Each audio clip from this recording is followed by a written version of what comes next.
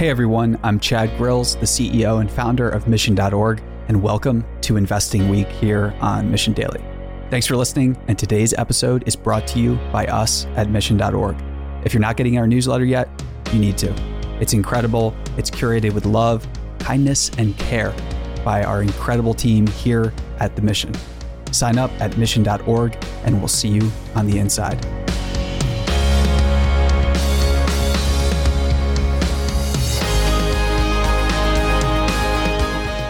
Investing Week. That is what we are focusing on the Mission Daily this week. It has been so fun. This is Stephanie Postles, joined by Chad Grills. What's up, everyone? How's it going? It's going great. So, last episode, you teased everyone about a story. Yes. Really pulled me in about, I think it was Bill Gates, right? Yeah. All right. So, are you going to start with that, or are you going to make me wait till the end? I'll just keep rambling on, and then eventually I'll go back to it. But this episode, we're going to talk about some personal, like these are all really personal questions that I have created to help guide myself as we start to think more and more and take on capital partnerships. A lot of the capital partnerships and investment that we've taken on initially has been very small. It's exploratory, but I'm a big believer that you want to test things out before you go all in. You want to see what it's like working with somebody in a certain capacity before you commit to working together hand in hand for 10 years. You want to be super, super careful about that. Capital partnerships are like marriages, and all great marriages start with stories about Bill Gates. So let's get to it. Okay. Didn't see that one coming. All right. But today's episode is going to be a two-part series. We're going to be talking about the 50 questions founders should ask themselves about investors. Yeah. Don't worry. We're not going to do all 50 questions, but we are going to break it up into two parts. Yeah. And if you want to get all 50 questions, though, you can go over to mission.org. And we will, when you sign up for the newsletter, you can get the 50 questions founders should ask their investors or should be thinking about. So a lot of these questions, caveat here, if you ask these to investors that you do not know, that you're not friends with, you might get a pretty crazy response. They might freak out. And a lot of investors do not want to work with entrepreneurs who are empowered with information. And that's a red flag. You can get away from them. So you don't have to ask these out loud, really. And we're going to tell two stories here that if you don't listen to anything else, if you don't go over to mission.org and sign up for the newsletter and get all of these questions. I mean, you should. You should. But these two stories, basically, I think they've been illuminating for me, and I hope they are for you as well. Yep. So let's start. Quick side note first. I'm the one that's trying to tell the story about Bill Gates here. I mean, you are. However, if you're listening and you're like, I'm not going to raise money ever. I'm not even starting a business. I'm not doing any of this stuff. Like, I don't want to listen to this episode. A lot of these questions, when I was reading through them, I'm like, these are very applicable to life, for your to spouse, friendships, spouses, family members, everything. Like, these questions are a really good starting point for many, many things in life. So although this episode will be tailored towards, trying to figure out which investors you should work with in your business, I mean, this is very applicable to life. So, definitely. Okay, I will let you tell your Bill Gates story now. For people, now you're trying to take me away from it, but I just want to point out too, for people that are, working with their parents or aging parents or family, like ultimately the financial health of your family, you're in a capital relationship with those people where you have a partnership going, and it's something that people don't want to discuss. But at the end of the day, like, your financial well-being is tied in with your family. And for better or worse, that's the case. The same thing with a spouse, business owner. When you work for a company, your financial well-being is tied with the fate of the company. That's what you've signed on to do. When you start a business, same thing. So here's a story about Bill Gates that is what you need to remember whenever you're thinking about working with investors. I feel like I need to do a drum roll at this point because I kept cutting you off. No, that's all right. I've cut you off God knows how many times. Sorry. So Bill Gates, it's early in his career at Microsoft, and venture capitalists are starting to reach out to him. Key point of that story, he's not going around pitching venture capitalists. Do not pitch investors. Do not go out seeking investment. Please don't do that. You're not going to get good terms. It's not going to be in a situation where you can win. Steph's reminding me to smile here because I'm sounds emphatic. So intense. I'm intense. I'm serious about this stuff because it matters. People are going around ruining decades of their lives because they're going out trying to pitch investors. Don't do it. Sometimes you might have to do it. And in a case where you just need money in the door, you're sure about it, do it. Action is better than inaction, and taking that risk where you're going to be forced to learn about it with a partner. Maybe that partnership it goes south, it goes sour. That's fine. The learning that you gain is going to be invaluable. But generally, if you're looking to build something long-term, if you're looking to partner with investors that are not going to turn into monsters and turn you into a slave working for them, you have to think about this. He had the investors come to him. So in Silicon Valley, people think that there are a lot of entrepreneurs going around pitching investors. They are. But guess what is a common trait of all of the most successful deals? They wait for the investors to come to them. The investors come to them. Yep. The founder will basically start contact with people to get to know them. We'll talk more about this in the second story I'm going to tell here, but back to Bill Gates. So this one venture capitalist really gets his attention. Basically, everybody else, he's brushed them off because this is back in the day where entrepreneurs were raising $7 million on an $8 million valuation and going around bragging about it. That's a horrible, horrible situation to be in. It's preferable to a lot of others, but it's not the best terms. Anyways, back to Bill Gates. This one venture capitalist, though, catches his attention. He works his way in. He delivers value. And Bill's talking to him and he says, Dave, you keep saying you really want to invest. I don't know what you're going to be like as a capital partner. I don't know how you would treat the percentage of equity I would give you in exchange for cash. So here's what I'm going to do. Over the next 6 months, pretend you're an equity partner. That's it. See you later, Dave. And it sounds harsh. Maybe you have to practice saying that many times before you react to investors with that, before you bring that up with them. Challenge them. So many employers do that. Employers do that with test assignments all the time. You do that in your own life with personal relationships. You want to see how somebody is before you don't get married on the first date. There aren't people going around asking people like on the first or second meeting if they will marry them. Why are entrepreneurs doing this? Why are you doing this as a founder? Why are you thinking that money is a problem? The greatest business success stories of all time, like Microsoft, people forget Gates only raised $1 million. He didn't even spend any of it. He kept most of it in the bank as just a nice to have cushion. Many entrepreneurs do this. The amount of capital you raise is not a metric of success. It might make it much easier to succeed and create the illusion of massive wealth, but ultimately, that's just capital raised. That is capital raised off of a valuation that may or may not be accurate. And it's oftentimes you have no idea what's going on behind the scenes. So the name of the game in entrepreneurship and investing and as a founder isn't raising a ton of money for random reasons or to say that you have or to brag about the number. The name of the game is capital allocation. And the name of the game is giving away the smallest amount of equity possible and doing as much as you can with it. The name of the game is taking. But I think it's also not going when you're desperate, not waiting until definitely. A lot of these founders who are going around the valley right now pitching investors, they're at the very end. They don't have money and they're desperate. And that is the worst time to start putting out those feelers, to build those relationships, to see how it goes. Like you should be doing that when everything's going great. And you can, just kind of be like, well, I actually don't need you. It'd be wonderful to find a really long-term partnership with someone that we can, be in a partnership for decades to come and you're betting on me. However, if you don't see what I'm doing and you don't see the long-term vision of what I'm doing, that's okay because I actually don't need money right now. There's a lot of different options. If you do need money, you could go, like you said, to banks, family and friends. There's so many other alternatives. But if you wait until that point of when you're desperate and you ran out of funds and you are pitching, just going around the valley or wherever, pitching investors, not a good place to be. No. And I want to add a challenge here too. Even if you are desperate, that's okay. Go out, but you should be going out focused on selling. You should be going out focused on getting your revenue up, and you should be starting to take meetings. You don't necessarily have to be actively raising when you take those meetings. Some investors won't meet with you. It doesn't matter. Just try to meet with some, build up the relationships, because this brings us to a second story that I heard, that I internalized, but I didn't appreciate just how honest it was. So this story comes from the CEO of what was for many years the largest, maybe not the largest, but maybe top 2 or 3 largest media companies in the world. He was the CEO of this company Prior to that, he was at Apple, worked with Steve Jobs, among many other things, multiple exits, things like that. Super successful guy financially. And his advice to me was, he was one of the first people I met when I came out to Silicon Valley, was the best deals, the best investments that VCs make and everything, they invest in their friends.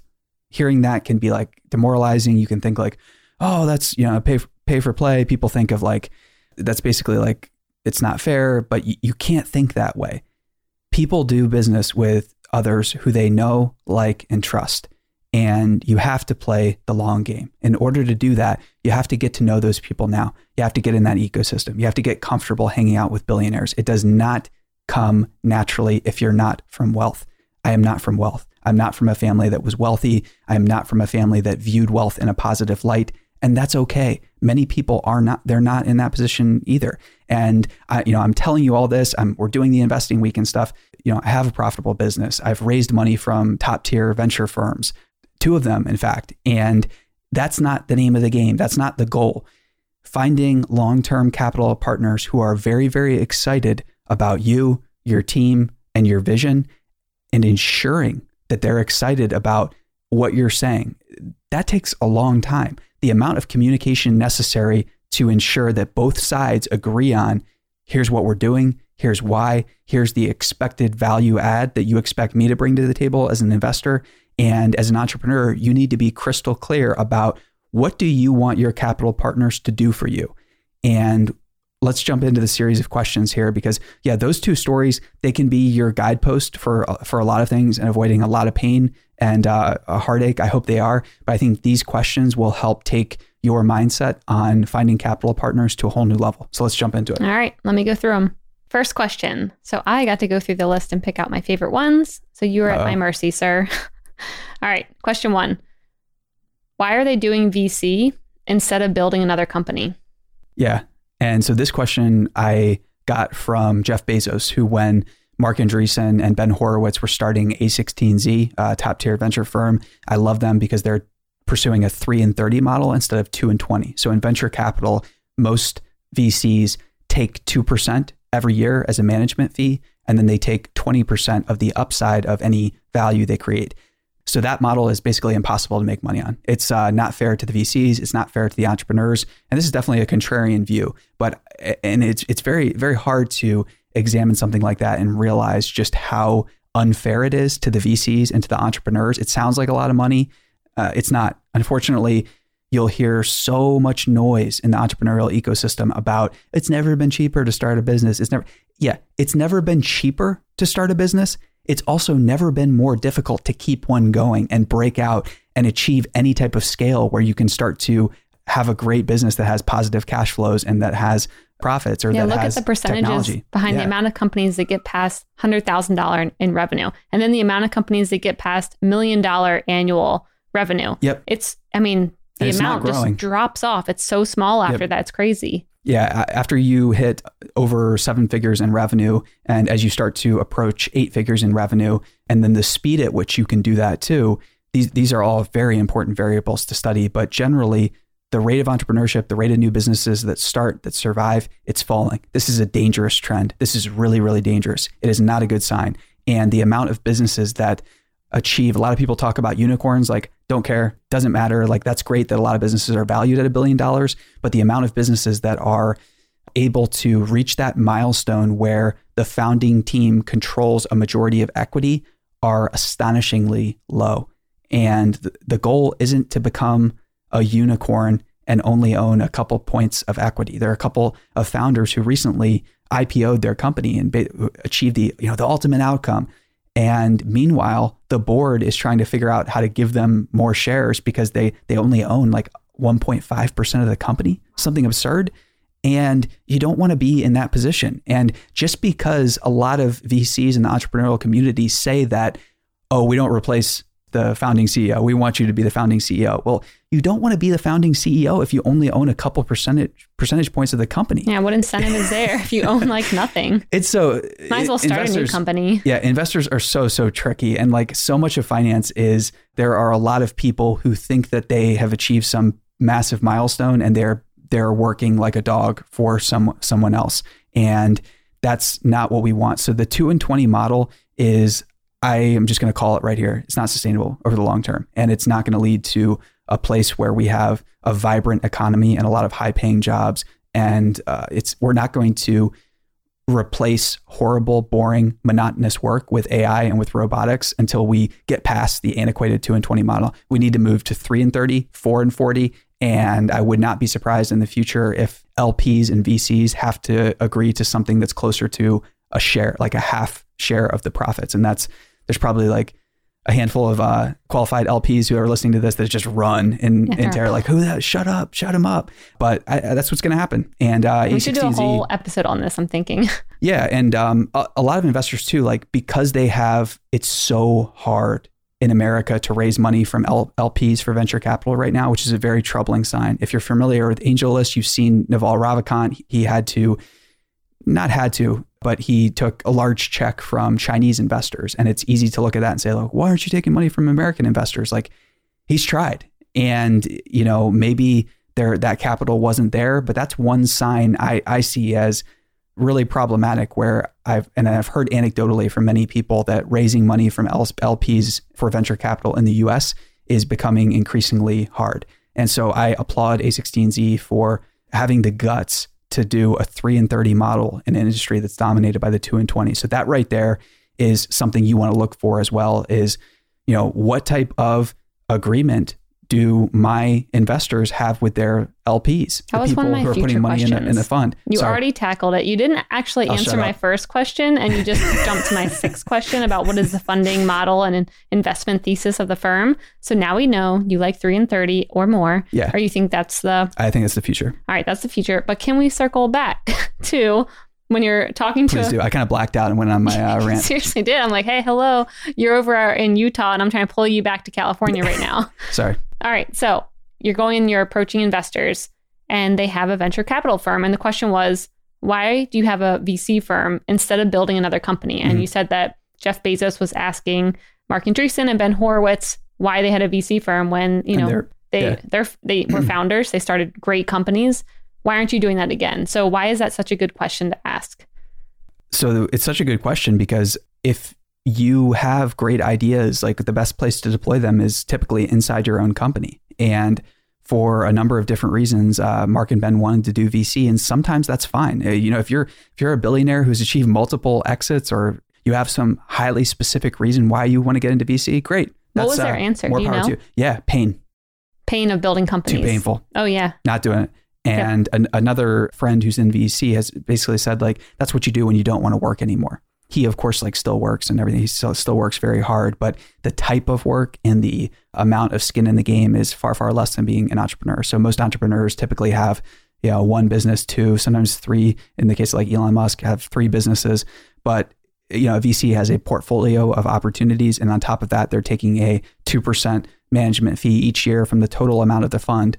Although it's too small, it's still a very steady paycheck. And that paycheck is often, 10 times what the entrepreneur themselves is making for doing the company. And And it sounds like we're not set. The answer doesn't have to be one or the other. It doesn't have to be a perfect answer. It's more of, is the answer something that you agree with? So just in Mark and Ben's case, like, what is their answer? And is it something that you think is okay, or that you're... It's a good answer. Yeah, is it a good answer? If so, that's all right. All right, on to the next one, because I have a very big list, and this episode's about to be very long. All right, so next, as F. Scott Fitzgerald says, the test of a first-rate intelligence is the ability to hold 2 opposed ideas in mind at the same time and still retain the ability to function. So in this article that we wrote, we said, can the investor do that? So why is it so important for the investor to be able to hold 2 opposing ideas in their mind at the same time? Well, it's like we talked about before, the middle path, or a path that is not at one polar end of the spectrum of decisions, is usually the best one. Life is filled with grays. It's not white and black.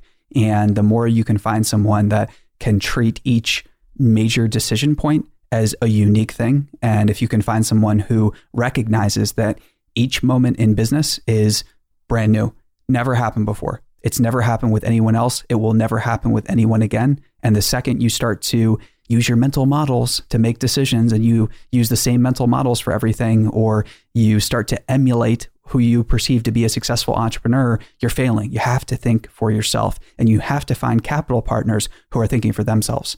Yep. And I love that too, because you see so many investors around here where they just jump on one trend and they're like, I am only investing in like crypto. Yeah. Or I am only doing this, which maybe is fine. However, if it's the type of person who can't see outside of anything else, maybe not the best investor to go with if they're so attached to one spectrum of an idea and they've never even thought about, well, maybe actually this industry needs 10 more years to mature. I'm not saying I believe that, but you want someone who's kind of thought through all the different scenarios, so you know that they're able to help you when it comes to you coming to them with questions and asking them for mentorship. You need someone who can think through the whole entire, lifetime of your idea and what it could look like based on all the trends around us. Yeah. And I think too, you want someone who is aware of trends, but doesn't invest based on trends, because that's like investing on basically like fashion. You might get a couple wins. You might have some initial pops when things are riding waves in the zeitgeist. That's fine. You should learn how to do those things, but generally stay away from people who are hyper focused on trends. Yep. All right. So this one, it seems like it's kind of obvious, but I think enough people don't actually ask this question, where if someone just comes to them offering money, they're just like, yes, yes, yes, yes. Yeah. Okay. So this question is, how will their expertise, knowledge, and connections help you and the company? Yeah, just a basic question there. Just think about that. List it out, write it out. And if there are specific introductions you would like them to make, list them beforehand. Before you get the term sheet, before you get the offer, have a list of asks like, hey, can you really introduce me to this person? Because it's fine. A lot of people say things in meetings, but it comes down to, are they going to do it? And when people really want a deal to close, they might say any number of different things. And after the deal closes, it's still an open-ended question. Like, are they actually going to introduce you? Are they going to do anything afterwards? Yeah. So you have to think about that beforehand. Yep. And I really like the memories of the early days of the mission, when we started having a little inkling of success, and all of a sudden these investors started coming out of the woodwork and, wanting to like give us some investment money, and their ideas were so bad. Like, do you remember some of the ideas they were telling us? You should do this, you should do that. They had no like expertise in what we were doing with media. I'm so convinced that the venture capital community in Silicon Valley, which is the best in the world, has no idea what media is or how to invest in it. I'm perfectly happy with saying that. Neither does the LA investment community. They have no idea. There are people that are in the space, that have been in the space for years, that have trouble thinking of things outside of a product-based company. In media, you don't have a singular product. It's so rare that you have a singular product. You have a portfolio approach, and that can be very intimidating because here's a dark secret of a lot of venture capital, a lot of investing. They prefer founders to have a single product and singular focus, because you have way less power. Yep. Way less power. You do not have optionality. You do not have multiple streams of income. You are not learning as fast as you would if maybe the right number of products for your business, for your company, is 3. Maybe it's the right number to start with 4, to start with 5. It's no accident that a lot of successful entrepreneurs incubate many ideas simultaneously. If you have an investor that only wants you to do one thing, be careful. Don't get into that situation. So many people think that, oh, this investor is really supporting me and stuff. No, the only reason they backed you is because they have a specific company that they want to sell your company to in a specified period of time. And so Ian says this a lot, but your investor's business model, it becomes your business model when you partner with them. And you need to be very, very aware of what their business model actually is before you partner with them. Yep. And understanding the influences that they have that are maybe affecting the decisions that they're telling you. So I remember a couple people coming and saying, oh my gosh, like you and Stephanie founded the company together. I would never work with my wife, husband, whatever. That's such a bad idea. It's a Rorschach test of how their relationship is. Exactly. It's so blatantly obvious. I'm sorry that you've had, any kind of issues you've had, but you shouldn't project that onto us and act like you're the expert, to tell us what to do. So anyways. But these things are great because otherwise you don't get to know people. So when people react viscerally, it can be disheartening to a lot of entrepreneurs. Don't be disheartened by that. That type of friction and that type of, radical candor or arguments with people. A lot of people shy away from that. Don't shy away from that. Be willing to get into arguments with people who might later become capital partners. A lot of VCs too, they won't tell you this, but they're looking for entrepreneurs that are not just a little abrasive. They're looking for people who will argue intensely in meetings. They're looking for people who will go all in to defend something when they're right. And don't be afraid to do that. Don't be afraid to explore that in meetings. Like the local, quote unquote, like angel investor of your community who goes around because they love to get pitched by entrepreneurs, they're not going to react well. But the best investors in the world, they might like founders who have a little bit of fight in them. And I mean, of course, that's an understatement. Yeah. All right. So you have 2 more questions that we're going to go over. Let's see if you can actually tackle it in 5 minutes or less. Huh? Oh, let me point out something quick too. So I absolutely love the investors that we have now. I love them. They feel more like family. That's why I like it. That's who you want. And they're not huge investors. For both of these investors, it's like a microscopic check that they invested. Like compared to their portfolio and other investments. Super small angel check. But the point here is that this is not any type of like bitterness or anything like that. But I do want to help you avoid pain. Agree. All right. Next question. Who are their mentors and who do they learn from? Such a good thing to ask. Yeah. Who are they becoming? Yep. You want to find out who are they becoming. That's for sure. And are they just studying their peers or are they studying legends? Are they studying the history of venture capital? So are they studying historical boom and bust cycles? Are they studying, there's a whole subject matter area where you want to see what books they're reading, what they're thinking about, who they follow on social media, if they use social media at all. Yep. And you are the average of the 5. All right. And then the next one, which is kind of similar, is do they take care of themselves physically and mentally? And why I love this one is because I remember a whole tweet storm going around where an actual VC firm in the Valley put out a quote, like one of the investors there said, or it was implying that you should not be sleeping if you're not, making a certain amount of revenue, or if you're not at a certain point, like you should not be sleeping. And it was actually really wonderful because a couple of the women-led VC firms, I think one of them's like Angel something. Anyways, a couple of them are in New York, all started like going after this guy of like, why would you ever want to encourage your portfolio companies to be unhealthy like that? That is not how you set up a good founder, CEO. That is not how you have successful results. And it was so great because I think a lot of people have gotten in that mindset of like, you got to do what it takes to make a successful company. And it's really good to first look at the investor themselves and say, are you physically and mentally, doing the best thing for yourself? Definitely. Because I mean, what that investor is saying is basically like, I am so stressed out about money that I don't want my entrepreneurs and the founders that I invest in to sleep. Like that, it's down to the wire for me. So I need to, basically ratchet up the pain on other people. And like, maybe it's not always the case, but typically when you get into territory where somebody's like, don't sleep, don't eat until you blah, blah, blah, achieve the impossible, it's a warning sign for sure. I agree. All right. So we are wrapping it up here as the part 1. Part 2, we're going to come back and finish the other questions that I highlighted. Questions you should be asking your investors. Let's do it. And for the full list, you can get that at mission.org. Go get it. So go get it. We'll see you in the next episode. Mission.org is a media company with a daily newsletter, network of podcasts, and brand studio designed to accelerate learning. Head to mission.org to get award-winning podcasts like The Mission Daily, The Story, IT Visionaries, Education Trends, Marketing Trends, Future of Cities, and more. Mission Studios has worked with companies like Salesforce, Twilio, and Katera to create custom media channels that drive results. Make sure to subscribe to the Mission's daily newsletter at mission.org.